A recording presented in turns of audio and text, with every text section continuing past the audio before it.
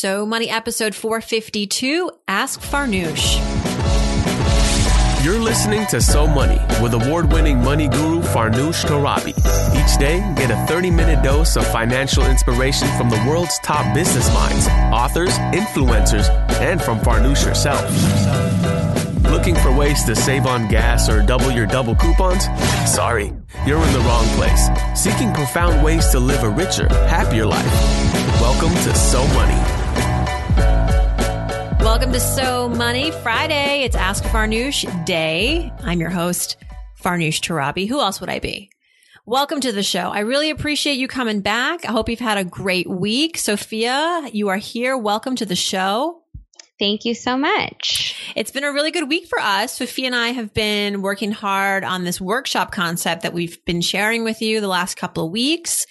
Excited to say that some of you who listened got in touch and will be attending. How exciting is that? We were aiming for like around, it was a small number of attendees. It's not like this massive event, but a small number, and we sold out within a couple weeks. So good for us, Sophia. I know. It's really exciting. Yeah. I mean, I didn't know, this is my first time doing it. So I have coached in the past, and this is kind of an extension of the coaching program. But I was a little nervous because I was like, I don't know if I can really just go through word of mouth or a little mention on the podcast. I was ready to do a whole Facebook campaign. Don't have to do that anymore, which is good because I have no idea how to do a Facebook campaign. So excited for the fall. This is going to be a great book writing workshop, helping people who are all subject matter experts. We have such a variety of people. We've got people from the food world, from the medical field, from personal finance, all coming together to talk about their book aspirations. And I'm going to tell them how to do it and how to leverage the success of their book one day when it becomes successful to really take their business to a higher level. So thank you to everyone who signed up, who registered, and I'll be keeping everyone here abreast of it because I think it's a new kind of, listen, this thing, I would never have done this had I not started this podcast. I listen to so many people, right, Sophia? Like these guests who come on and they're like, well, I started this side gig, or I took an idea and I turned it into a business, and never thought that I'd be doing something like this. I just thought I'd be giving personal finance advice for the rest of my life. But you know what? We all have other things that we're experts in that we should monetize. So let me be a lesson for anyone listening. You might be doing one job, but you might have a ton of other skills that people want to learn from you, and you can rightfully monetize. So that was my So Money moment. That was our So Money moment as a team, Sophia, I think, this week. I agree. Yeah. All right, let's get to our questions. And by the way, guys, I'm going on vacation next week. Actually, starting tomorrow. I can't well deserved. Yeah, well deserved. Thank you. So quick story. I know this is dragging, but last summer we went to the same spot on Long Island. It was just me and Tim and Evan, and I complained that like the whole time all I did was like cook and clean and cook and bathe him and run around. I mean, by the 8 o'clock, I was in bed and I didn't even have time to like read a book or anything. I felt like I was just parenting in a foreign place, which is even harder than parenting at home. So, so much for a vacation. I paid to do this.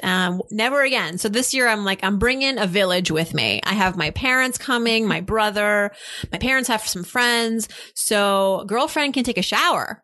And Evan, even though he's older now and a lot more, like self-reliant and capable, he's like the fastest person on the planet. Like I have to be right behind him every inch of the way or else he could disappear, or walk into a glass wall or something. Cause he's like a little Tasmanian devil. Woo. So, anyway, I digress. All right. Tell us what we've got this week. Who's been sending us questions? All right. So I think you're really going to like this first question. It's a great career question, and it comes from Katie. She says that she's 30 years old and she works as a marketing manager with a big pharmaceutical company.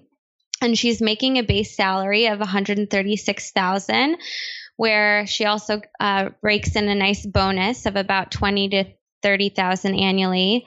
And she says an opportunity came her way and she interviewed and got the offer for $140,000, but with no bonus. So she's currently in negotiations with the company. And she did tell them that if she signs on with them, she'll be taking a $20,000 to $30,000 hit without that bonus coming in. And there were a few more things about the opportunity to consider, like the company is a little bit smaller, but it is expanding in North America. And so therefore she would be doing more work for less money. But in the interview process, they did mention that she might be able to get promoted to a marketing director in the next 6 to 12 months and eventually potentially run her own team. And she also wanted to point out that with her current company, her 401k, they offer a 6% match. And with this new offer, they would only offer her a 3% match. Well, kudos to Katie for negotiating. I would love to hear about how that evolved. Like, did they get back to her when she told them that she was going to be taking a $30,000 hit? What did they say? Are they still, considering it? So good for her for speaking up and pointing out that discrepancy. And hopefully you guys can come to an agreement that is, I don't know if they're going to be able to match your current income, including bonus. Maybe, I doubt they would even maybe be able to exceed it. You never know. So keep on them with that. But I think, it sounds to me like Katie is excited about the smaller company in that she might be able to do more hands-on work and have a potential to be a bigger leader. So big, big fish, small pond.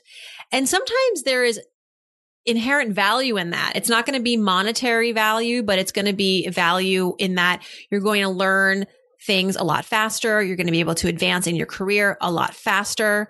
And so when you leave this small company and maybe you go back to the big company, you can double your income. You can do, that you could basically in that year investing your time at this smaller company, maybe take a little bit of an income hit. You're going to learn so much that you could go back to the big company or elsewhere with a bigger title, bigger salary, and live large. So I think it's important that you negotiate as much as you can, still try to get as close to your salary as possible. I don't love that their 401k is like a 3% match, but again, think of this as perhaps an investment in your career, and it's not a long-term investment. I don't see you here for like forever, especially if it sounds like it could really burn you into the ground. Like it's a lot of work, smaller pay like that. I feel like there's a point to which like you can only take so much, right? So I wouldn't say this is a no-go, but I would say continue to talk to them and really get them clear on what your goals are. So there's no confusion that in 6 months, you're going to arrive and tell them you want more responsibility. And that from the day you arrive, that you are working towards that goal.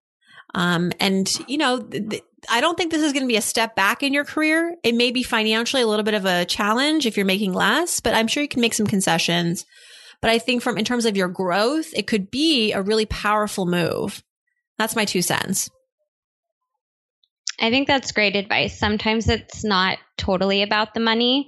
If it's a great opportunity, it's definitely worth pursuing, I think. I agree. I mean, and you could prepare for this transition, Katie, by, if you know you're going to be making a little bit less money, like making some budget cuts now so that you don't really feel the hit once you start the job. So these are all things to consider, but good luck with the negotiation. So our next question is really timely, given that we had Louisa on the show this week. Louisa Zhu, yeah. That was she did really well. That episode is trending. That was a great episode. But so the question's from Alexia, and she wants to know, what are your top resources in terms of books and blogs for preparing to quit a job in order to start an online coaching business? She'll be doing this while traveling. And also if you have any tips for preparing for the transition as well. Well, this is extremely timely because my friend Jenny Blake, who is one of the leading millennial thinkers today. She has a book coming out very soon. I believe it's coming out. Let's see. I think it's September. It's called Pivot. And it's called Pivot. And the subtitle is The Only Move That Matters Is Your Next One. So really diving into the fact that careers are not lineal and that, really your career is very fluid. You might go from working at a corporate job. You might then go and transition into being your own employer. So I think it's very fitting for where you are, the stage you are in your career. So check out Pivot. I see Daniel Pink actually wrote the cover quote for her book. That's incredible. And then, I would scour the career sections at Barnes & Noble, on Amazon. I don't have any other specific recommendations off the top of my head. Although we had a guest on the So Money Show, Tess Vigilin, who wrote a book recently discussing her transition from working for a business, a corporation for many years, which in that case was American Public Media, APM. She was the host of Marketplace Money. She got laid off after a long time and she didn't see it coming. So she wrote a book about that transition. And the book is called Leap: Leaving a Job with No Plan B to Find the Career and Life You Really Want. Now, you, on the other hand, Alexia, will have a plan B. Sounds like you know already what the plan B is. You want to make it a plan A, which is how to start your online coaching business. So I think what you want to start doing now is really figuring out how you're going to differentiate yourself in the marketplace. Spend a lot of time doing market research now so that you know precisely who your target audience is, precisely what you're going to be offering them, and how you're going to differentiate. You're not going to be able to be an online coach for every business person. So figure out who that specific person is. Like, is it a man? Is it a woman? How old is this person? What kind of background do they have? Get very specific. I find that the people who are most successful in coaching, while they may help an array of people in their mind and in their message, they're talking to a very specific group of people.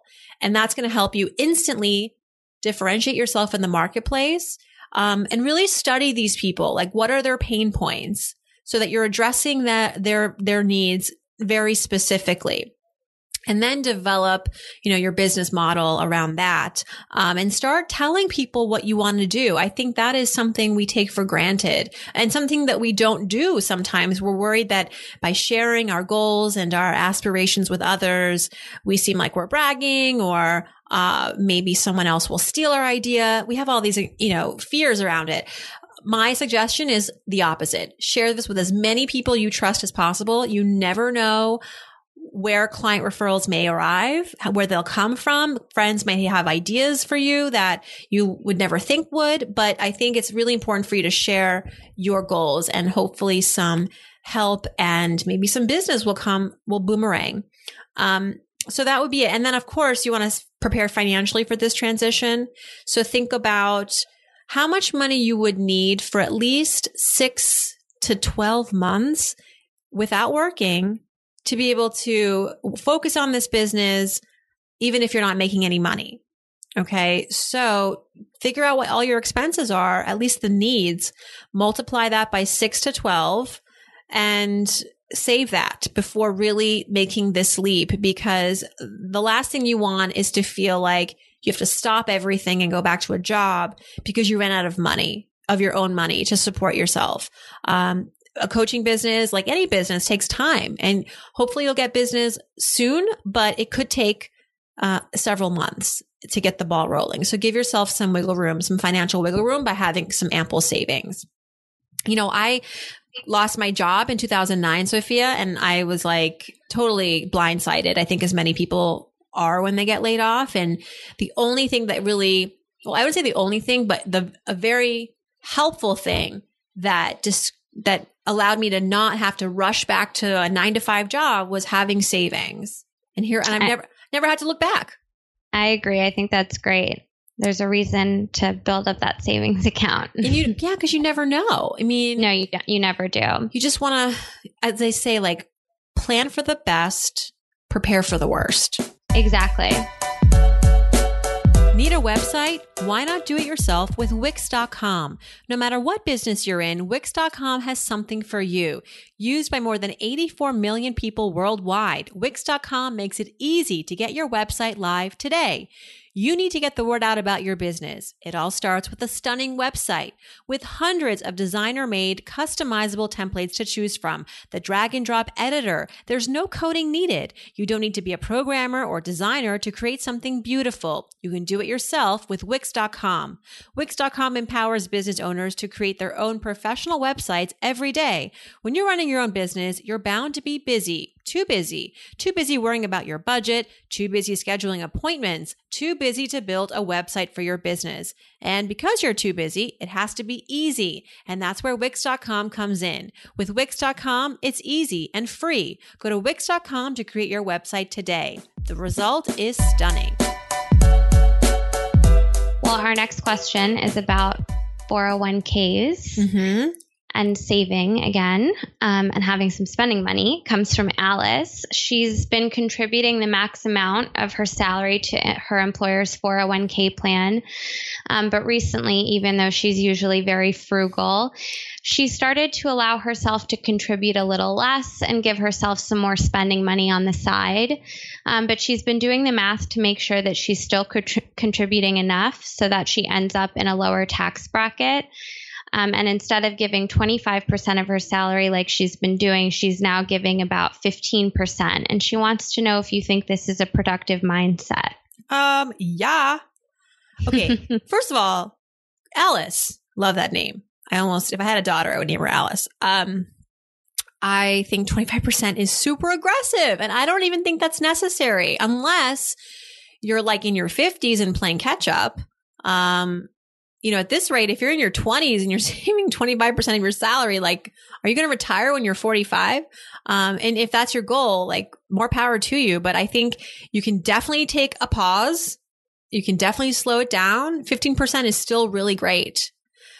Again, I don't know if you're playing catch up, if you've been not saving for many years and now you're suddenly saving. So maybe that's why you're being super aggressive. Doesn't say.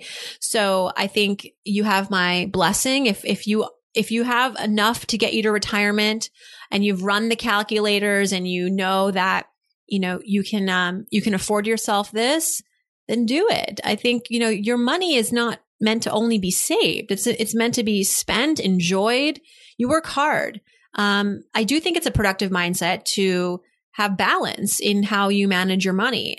She asks, do you think this is a productive mindset? Yes. I think that sometimes we can go overboard with saving unless it's attached to a very specific goal. Like if she was to tell me, Farnoosh, I want to retire by 40. That's why I'm saving 25% of my income. I go, okay, well, makes sense.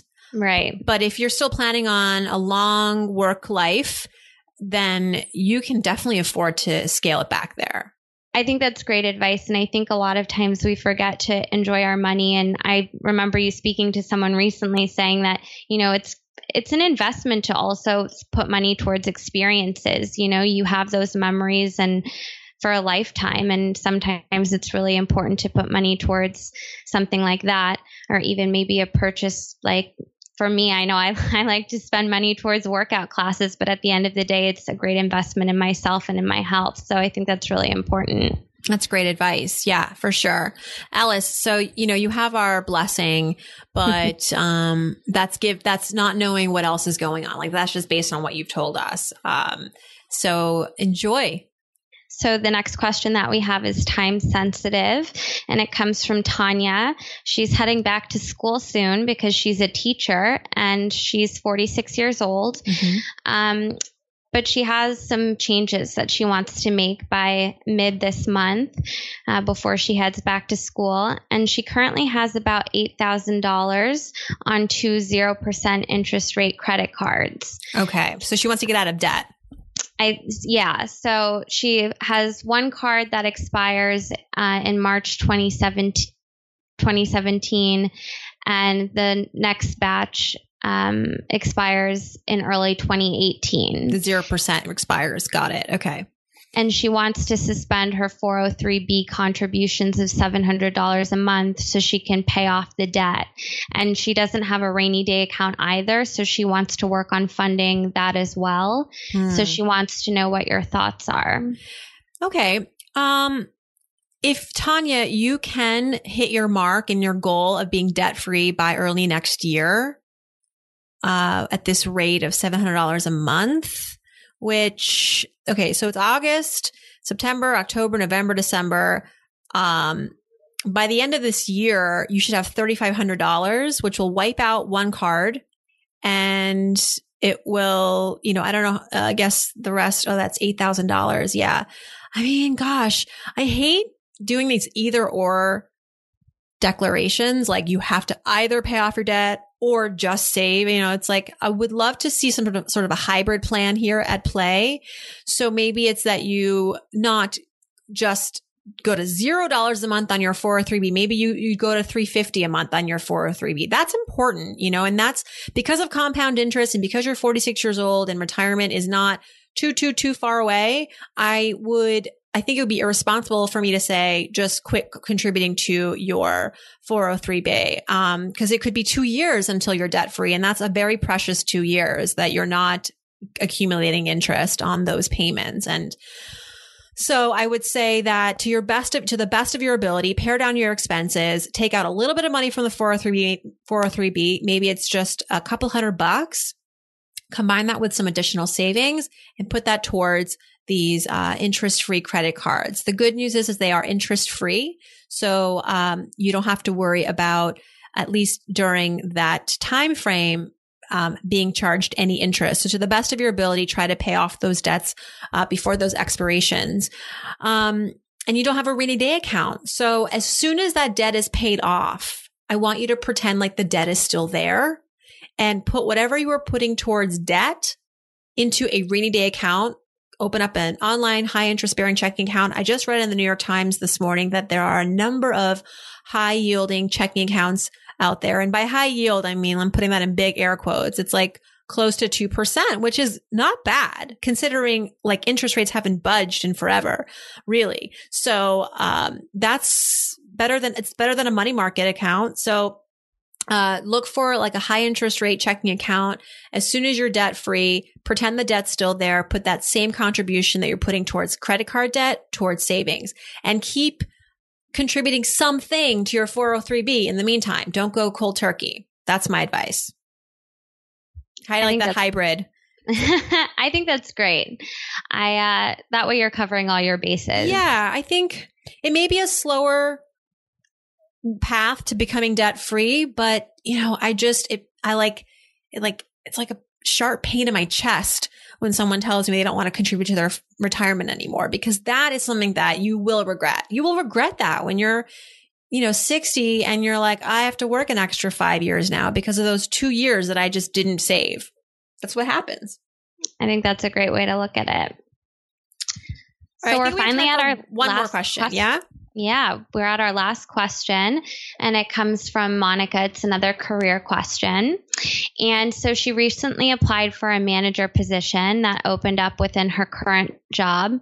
And one of the requirements is to have managerial experience. And she says that she still applied and leveraged experience outside of work. Like she once helped her parents with their business. Good. And she applied 2 weeks ago and has followed up twice, only to be told, "Hi, Monica, we're currently still recruiting. I will provide you with an update once I have further information." But she just wants to know where she should go from here. Well, 2 weeks is not a long time to start getting too nervous. Job process, hiring processes take a long time. I mean, I know people who were applying for jobs for months, same job, I think, usually if you're an employer and you just posted a job, you want to give yourself at least a month to, accept applications, especially if you're looking for a very specific type of person. So Monica, don't be discouraged. I wouldn't really go back to them again too quickly. You don't want to be that person who's like, oh my God, Monica's emailing me again with another update. I don't trust them that when they have an update, they will get in touch with you. If another, let's say 3-4 weeks goes by and you haven't heard anything, I think then it could be an appropriate time to get back in touch casually. Hi, just checking in. You know, if you have any updates on your end, that's a great way to get back in touch. If you want to say like, you know, here's an additional, you know, antidote to my resume. I recently got promoted at work. Like those are all good things to use as a way to get back in touch in a way that's a little more exciting than just like, hey, what's going on? You know, it's been crickets. Tell me what's going on. Tell me what's going on. That could turn them off. So just be careful. This is like a very big, you know, it's a dance at this point. But 2 weeks, I wouldn't be worried. It's, you know, it takes time and they should take their time to find people to hire. It's very important that you find the right person because it can be very costly for them when they hire the wrong person. So just keep on them, but not too much. And keep us posted, Monica. Let us know what happens. Okay. All right. That's a wrap, guys. Off to vacation I go. Enjoy. Have fun. Thank you. I mean, I'll still be around, you know, and Sophia, you'll be here as well, holding down the fort. But I wish everybody a happy weekend and week. Make sure that if you missed any of the episodes this week, especially Andrew Zimmern, he was incredible. Like I didn't know what to expect when I interviewed him. And he was just so full of knowledge and insight. He's so brilliant. And all this time, I just thought he was some guy who ate weird food. We've gotten a lot of feedback from listeners that that's their favorite episode so far. Wow. Well, I believe it. It was one of my favorite episodes. So tune in if you missed it. And also Louisa Joe on Wednesday. She was really fantastic as well. Thanks, Sophia. Thank you. And thanks to all of you for listening. Hope you have a So Money weekend.